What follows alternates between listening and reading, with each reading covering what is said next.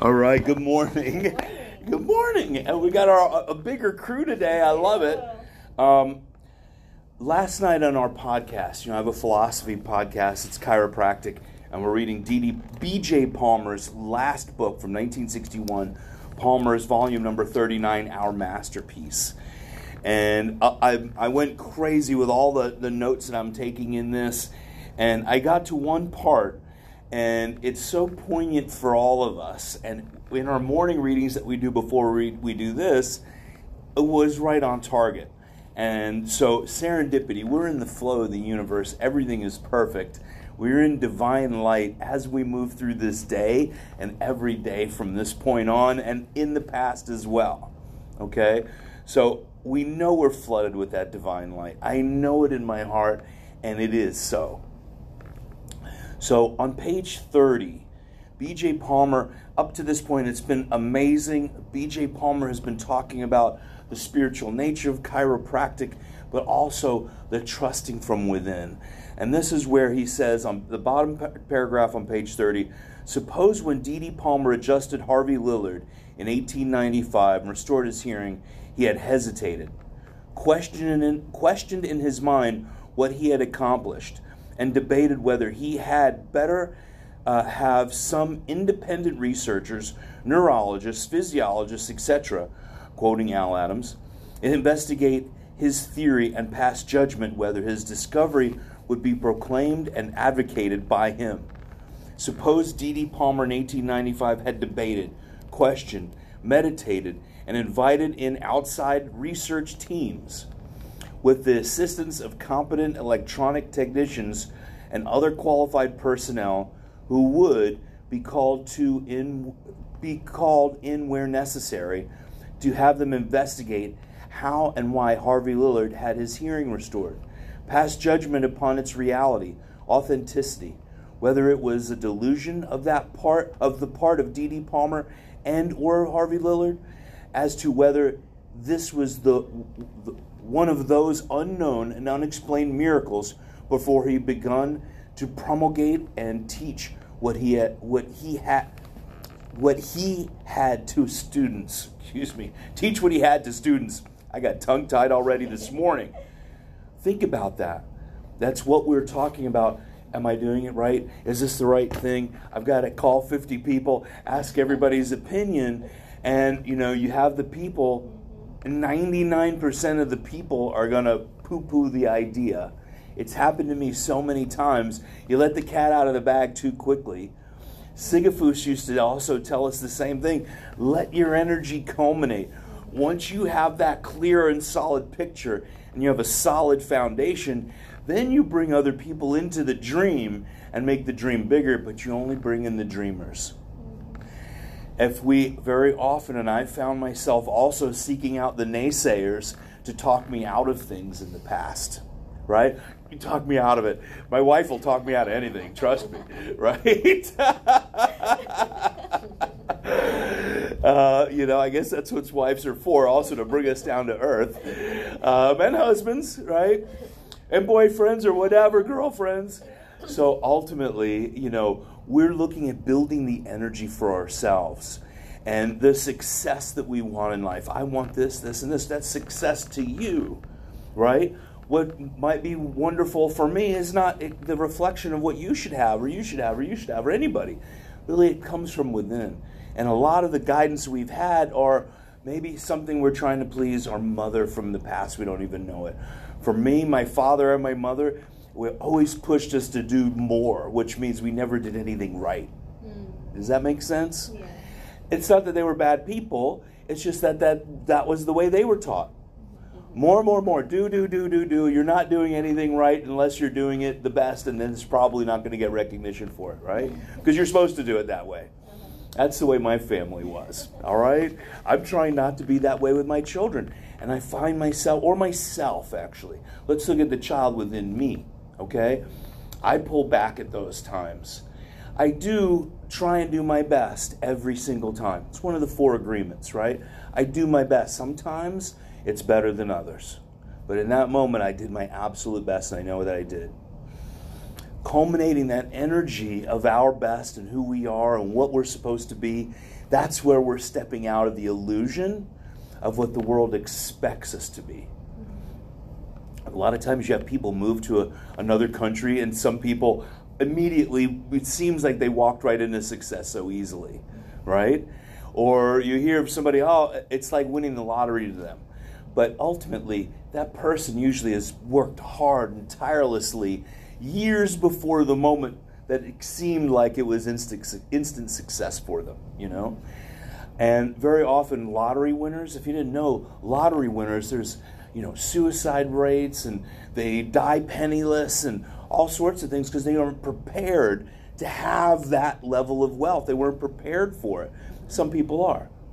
Most of them, there is a huge track record if you read any of the statistics. Yeah, I've read it. Yeah. Not everybody's buying their house on HGTV, the millionaires. You don't see the ones that won the $2 billion, you know what I mean? Right. We had a billionaire here in Melbourne Beach. Someone won nearly $1 billion.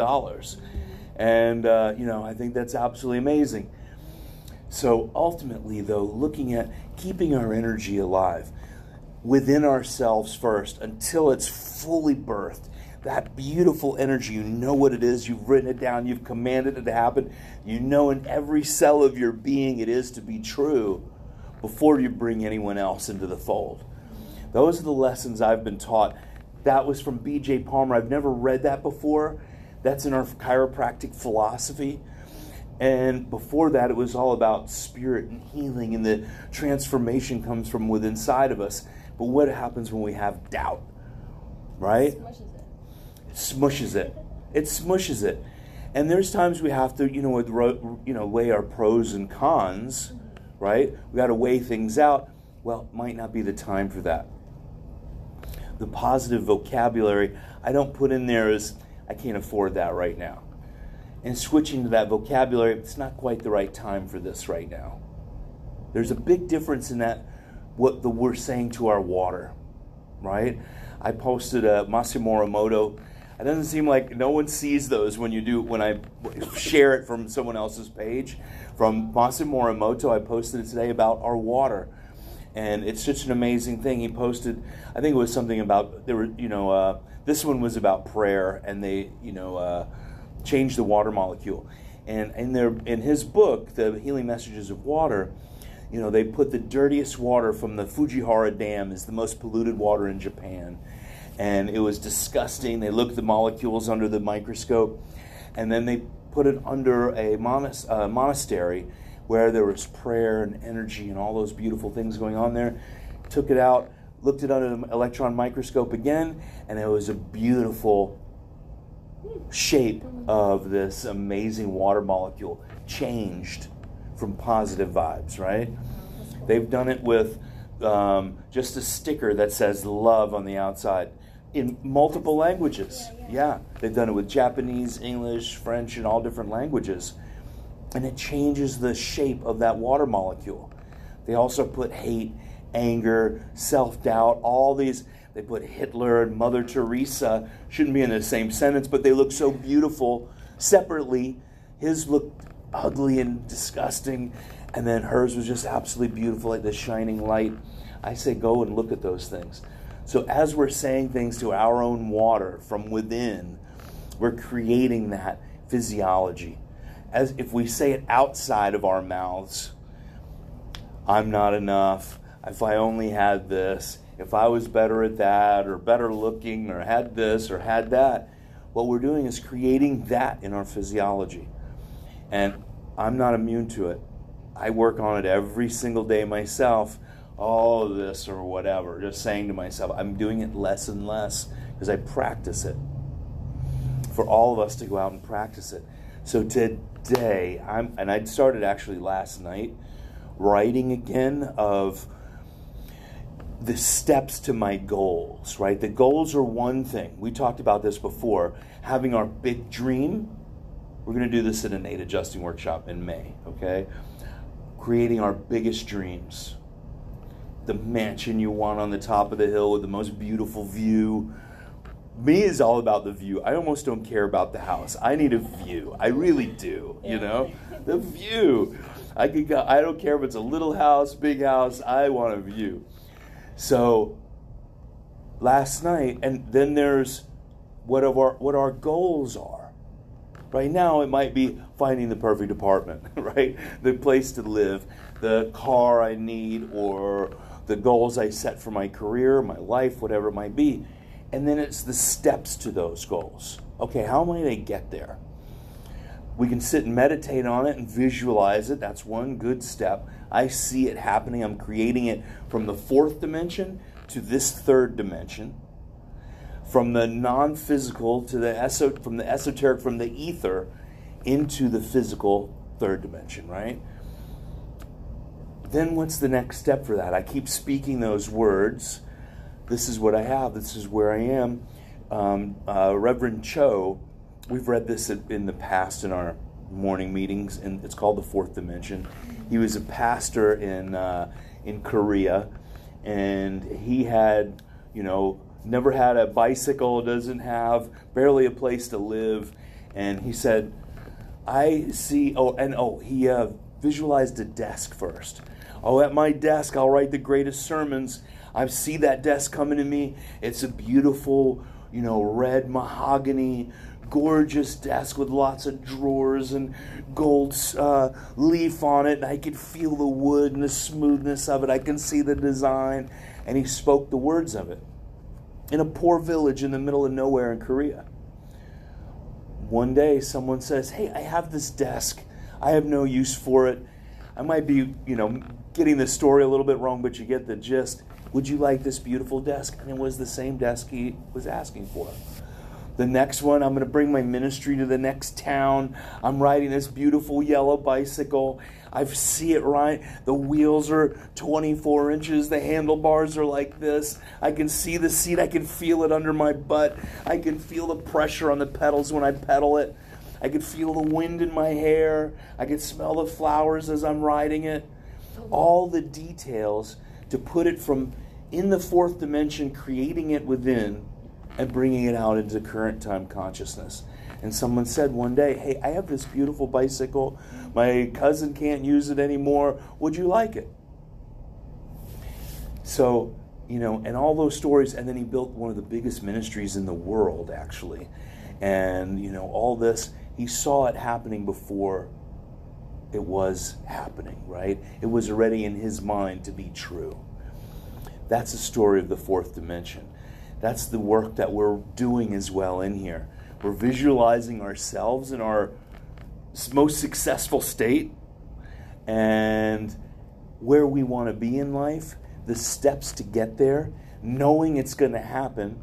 Sometimes those steps might lead us down a path that we innately know, okay, I've got to change it, abandon maybe this step, put my energy and focus on maybe in the other ones. Because we can't do it all, and actually innate will guide us to the best path that might not always seem like the right way. And Sigafus always said this, and Pasquale used to say this as well, it might not seem right at the time.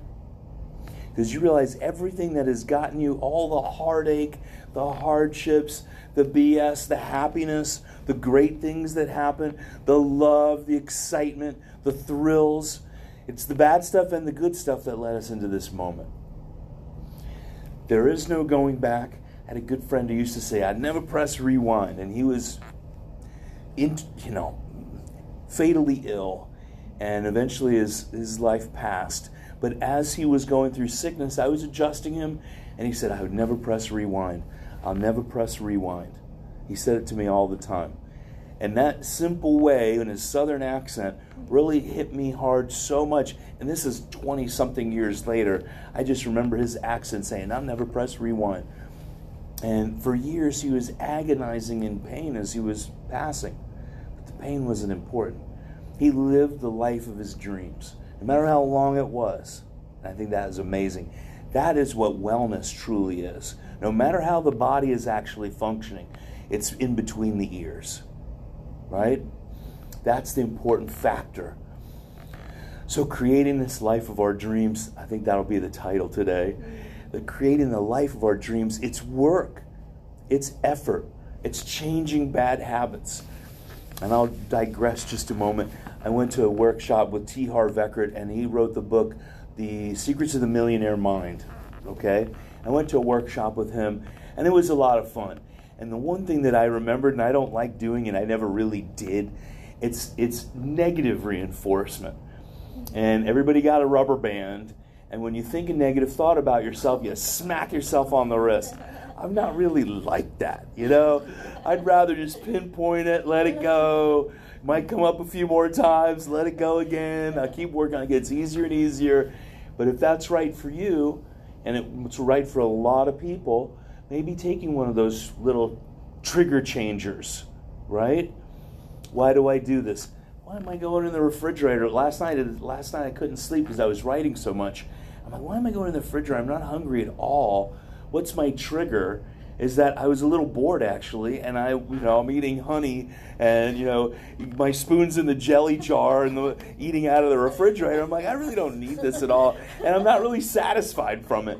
It didn't really bring me any joy. I'm actually just bored. Go to bed. All right, go to bed. I went to bed, but I did have a little jelly still. It's good. Well, what was that trigger? Is that boredom? And I've taken that back to when I'd get home from school. I'd be bored. There's nobody around. My parents worked. I'd go in the refrigerator and eat and just sit at the TV. When I was a child, that's what I did. I admit it. So I take it all the way back to then. I was really just bored. And let me change that cycle. So today I changed that cycle. Even though I've labeled it before, I label it again. Okay, I don't have to do it anymore. Right? Some people, that's where some of their big problems are. I'm eating because I'm bored, or I'm sad, or I'm lonely. It happens.